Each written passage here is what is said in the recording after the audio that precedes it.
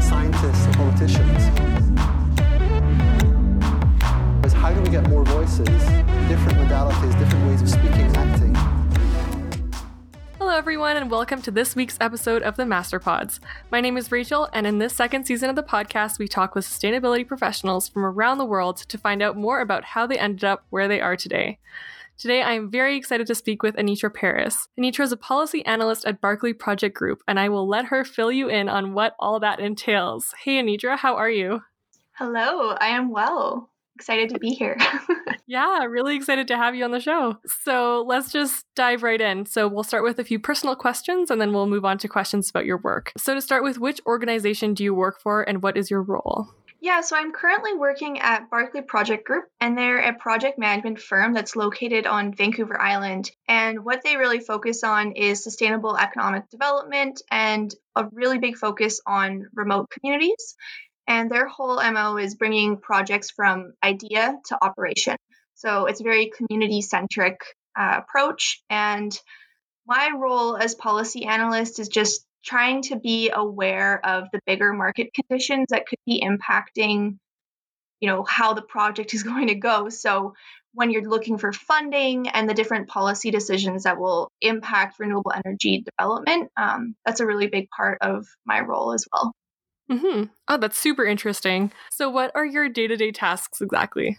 Right now, it's extremely funding focused, just because funding comes in, waves or cycles. So you'll have a deadline and you're really working towards that. On my day-to-day, besides that, a lot of scanning the media, knowing what's going on in government, because that's where those big decisions are coming from. Renewable energy is really closely linked to, not just renewable energy, but energy in general is really closely linked to what the government's directions are, and also with climate policy. So as those keep changing federally and then provincially, it is going to impact the industry overall. So my day-to-day is scanning the media and then also building relationships with our clients. So how did you end up in this position? I actually ended up here because Barkley Project Group is a member of the industry association that I was working at before, Clean Energy BC. So that organization had about 100 different members that are involved in the renewable energy industry in British Columbia, and Barkley Project Group was one of them. Ah, that's funny. So you're just kind of stepping stone from one to the next. Yeah, and I actually love the story of it because my boss, who's the president of Barkley Project Group, actually started by volunteering at Clean Energy BC as well. Oh, that's funny. Yeah, it's a small industry, so people are very connected that way. Yeah. So when you were 15, did you see yourself in the position that you're in today or in a similar position? I think about this a lot, and I don't think that I did see myself in this role, frankly, because I didn't know that this type of role existed. I feel like when I was in high school, a lot of what I thought about career was those really stereotypical, like, okay, you're a doctor, okay, you're a teacher, and those types of careers that have a very set trajectory. So I don't think I knew that I was going to be in this type of role because I didn't know how to describe what this career would look like. That's so interesting. I find that too now, starting up in the working world, you see that actually there's so much flexibility in different positions and in different career choices out there. Mm-hmm.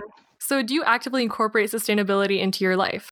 I always go back and forth on this one. I do incorporate in my life, but sometimes I question how big of an impact it really makes, especially when coming to emissions. I think that you need to lead by example, but at the same time, I think that it's wrong to put all of that onus on the individual. I want systems where people can just make the right choice and the overall impact should be, linked to that. Mm-hmm. And it's difficult, right? Because then you also go back to talking about the individual and what impact they have on corporations and government, right? Each individual should be putting that pressure on the corporations and government to make those differences. So, it doesn't make a difference just from an individual standpoint, but I guess if you have enough individuals pushing in the right direction, then it does. Mm-hmm. Yeah, it's very iterative. So what is your top sustainability tip or piece of advice then? I think going back to what we were just talking about, with it being iterative and kind of that compounding action, I really do think that voting makes such a big impact If you vote somebody into office who truly cares about the environment and truly cares about climate change, that is going to make an impact. Absolutely. That's a great tip. So do you have a favorite sustainability resource that you inform yourself through? I'm huge on green tech media podcasts. I'm obsessed. I listen to them so much. So there's Interchange, the Energy Gang, What It Takes. And What It Takes is a really interesting one because they interview top level CEOs of well-to-do renewable energy companies and talk about their stories and how they got there. So not only are you learning a lot about the industry, but then you're also learning about the people who are involved in it, which I think is the people angle is really interesting. My only complaint about it is that it's very American focused. So as a Canadian, sometimes it's nice to try to find some content that's specific to your country too. Absolutely. Yeah. Which is hard because I think there's a lot of podcasts that are very America centric. And I mean, thank goodness he's out of office, but we're very Trump centric. Mm-hmm. But yeah, so there's the two Canadian ones I love. There's one called Arc Energy Institute. So Peter Tazakian's really amazing. His whole philosophy around the type of information that he likes to produce. So he has a podcast. He was more of an author before, but then was thinking that people weren't consuming the media by reading his books as much. So he has podcasts, and then he has this really interesting website called the Energy File. And essentially it's like looking at energy transition stories. And he's kind of like an energy historian. I didn't know that about him. I listened to his podcast, but I had never heard that background. So that's really interesting.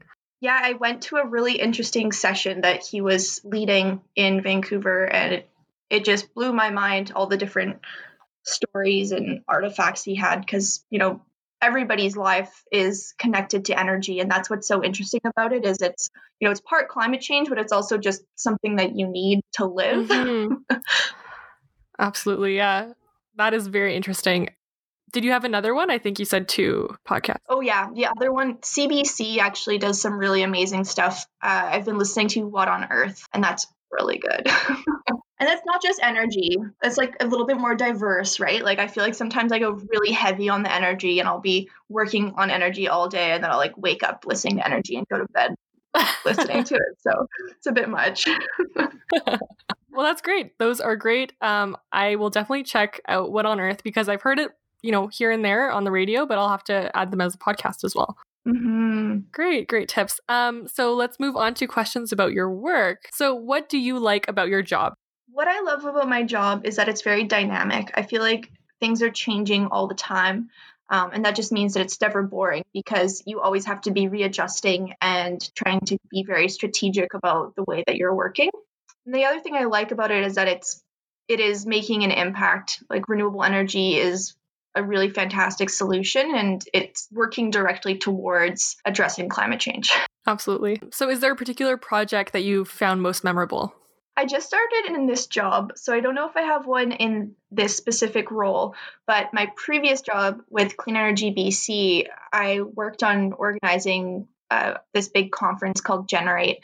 And that was always really rewarding because you were kind of working up to this big moment and it was taking all this time.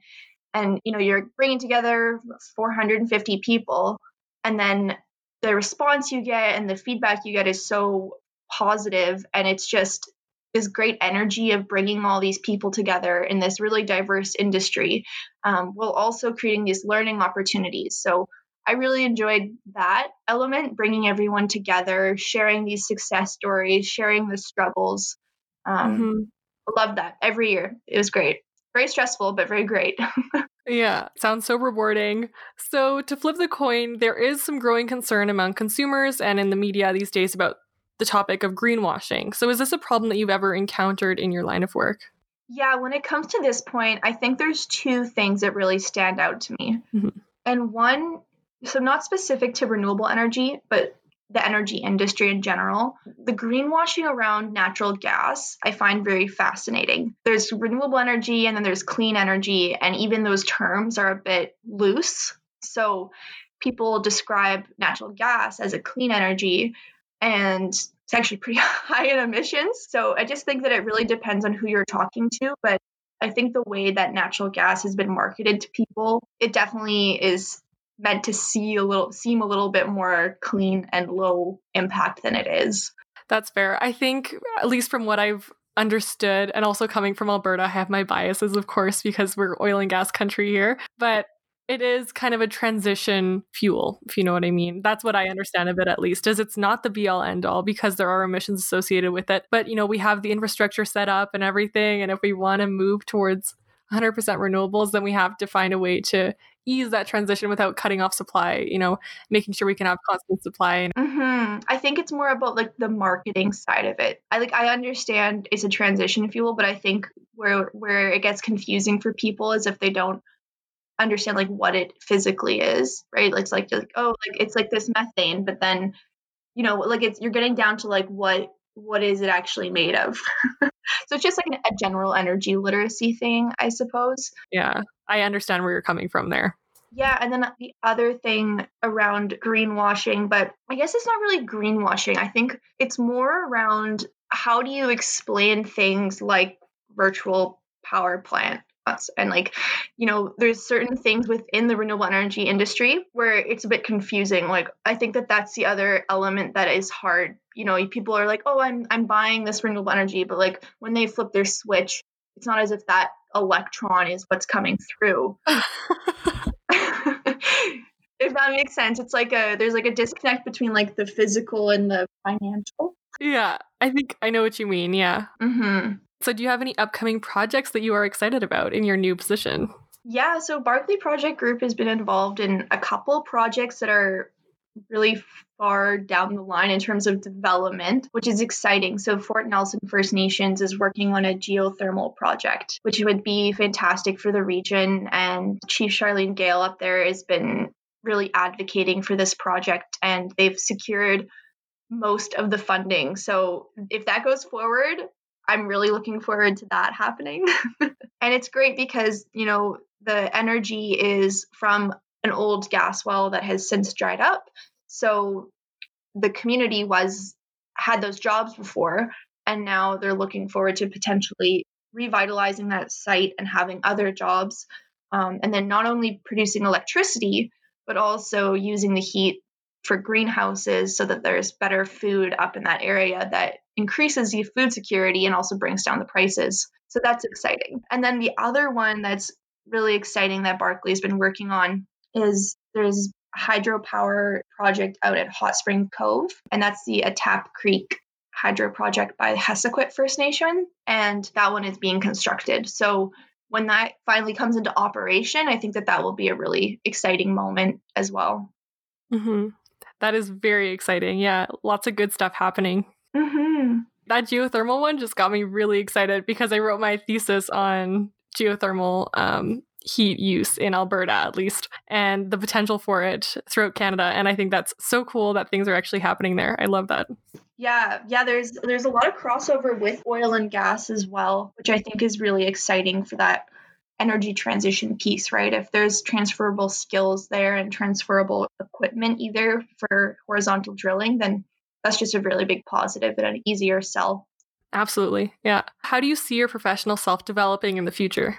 I feel like if you keep an open, curious mind, the learning never stops. So I'm in a new role right now, and I'm just orienting myself with how I can continue to develop. I'm also like a really big proponent of volunteering because I feel like you can develop a lot of skills through those different acts of services outside of just your job. And it's a really good way to create a strong community. So I do want to continue to volunteer and build my community and my network that way. At the beginning of the pandemic, I got onto this thing called Global Shapers, and it's a youth hub that's part of the World Economic Forum. Oh, cool. Yeah, and I've just found that really energizing because it is focused on climate change and environmental, but it's also civil rights, and it's also education, and it's also urban planning. And I just feel like it's so intersectional, and everybody that's a part of that group comes to it with such a different perspective. So I feel like I've been learning a lot that way as well. Mm-hmm. That is so great. And so are you able to do this kind of volunteering online? Because I think for a lot of people, it's in-person volunteering usually. So yeah, it is very online. It's It's been really interesting. So the two projects that I've been involved with, one of them is, so the whole mandate of the organization is to try to further youth perspectives. And it feels kind of funny to say youth because we're kind of like butting up on the upper end of youth at this point, but yeah, it still counts, I guess, in the eyes of the World Economic Forum. But we've been involved with two. So one of them, we were actually talking to the parliamentary secretary, Alia Hassi, and we were trying to make other opportunities for youth to be giving forward the economic recovery ideas for COVID. And he's within the Ministry of Innovation and Science. So that was really interesting. And that was all about having an online forum to bring people's ideas forward. And then the other project that I got to help out with bringing youth voices together across Vancouver was for the Climate Emergency Action Plan that the City of Vancouver put forward. So it was cool because, we had the very local Vancouver government level, and then we were also talking to federal government as well. Mm-hmm. So you have an impact kind of on the grassroots and also the higher level. Yeah, it's been interesting. And it's been, usually it would not all be online, but I guess that's part of the challenge is how do you make sure that there is civil engagement in an interesting way, even during COVID. Yeah.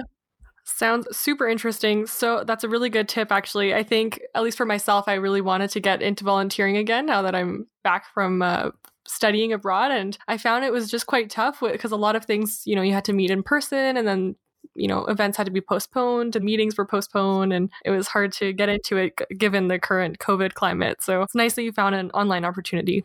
Mm-hmm. So how do you find your industry or field is adapting to the trend of sustainability?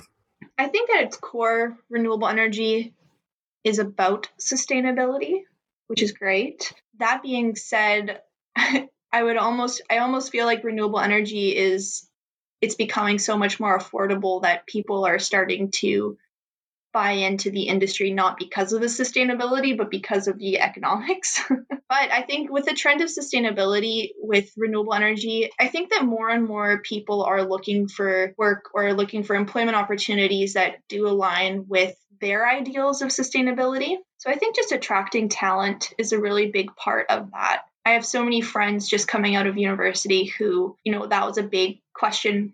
Why? Why am I doing this? Why am I doing this for work? You spend so many hours in a day working. So I think that a lot of companies are leading with value and recognizing that having sustainable practices is in a lot of people's values. I think that that's something that the industry is recognizing more and more and is being a little bit more vocal about it. Mm-hmm. I'm seeing that a lot these days, people selecting, different choices based on their values and what is meaningful to them. And I think that that's really important that that's being brought into the business world too. Mm-hmm. Great. So final question is, do you have any tips for someone who is starting out a job in sustainability? Yeah, I think when you're first coming out of school, it's really important to not put the pressure on yourself to land the perfect job out of school. I think that a lot of people have these really high ideals, and it's really important just to make sure that you're moving in a direction that you want to be going in. And when you're first starting out, it's really important to cast your net very wide. So, I ended up being in energy, but that was after quite a few smaller positions. I worked in wildlife education before. I've done stuff with waste management. There's a lot of different aspects of sustainability that you can be involved with. And I think that what's so great about when you're first out of school is that a lot of those jobs are, a contract role or 30 hours a week, or they're not really made out to be full-time jobs. At least that's what I found. And instead of looking at that as a disadvantage, look at that as an opportunity to try so many different things before you really settle on what direction you want to go on after school. Well, that's great. I think that's a really great note to end on. Thank you so much for coming on the podcast, Anitra. It's been great to hear what you've been up to and to learn a bit about the experiences that brought you to this point in your professional life. Wishing you all the best, and hopefully we'll connect again somewhere down the line. Okay, thanks so much, Rachel. This podcast was produced by Laura Messner, Rachel Gurdine, and Olivier Roustan. This episode was hosted and edited by Rachel Gradine. We would like to thank today's guest, Anitra Paris, for sharing her professional story with us. A big final thank you goes to Jacob Rosane for providing us with the music. If you enjoyed this podcast, you can follow us on Facebook and Instagram at The Masterpods. We post new episodes every Wednesday. If you want to talk about your sustainable profession or know someone who you think should speak to theirs, please feel free to shoot us an email at our email address info@masterpods.eu. Talk to you next week, everyone.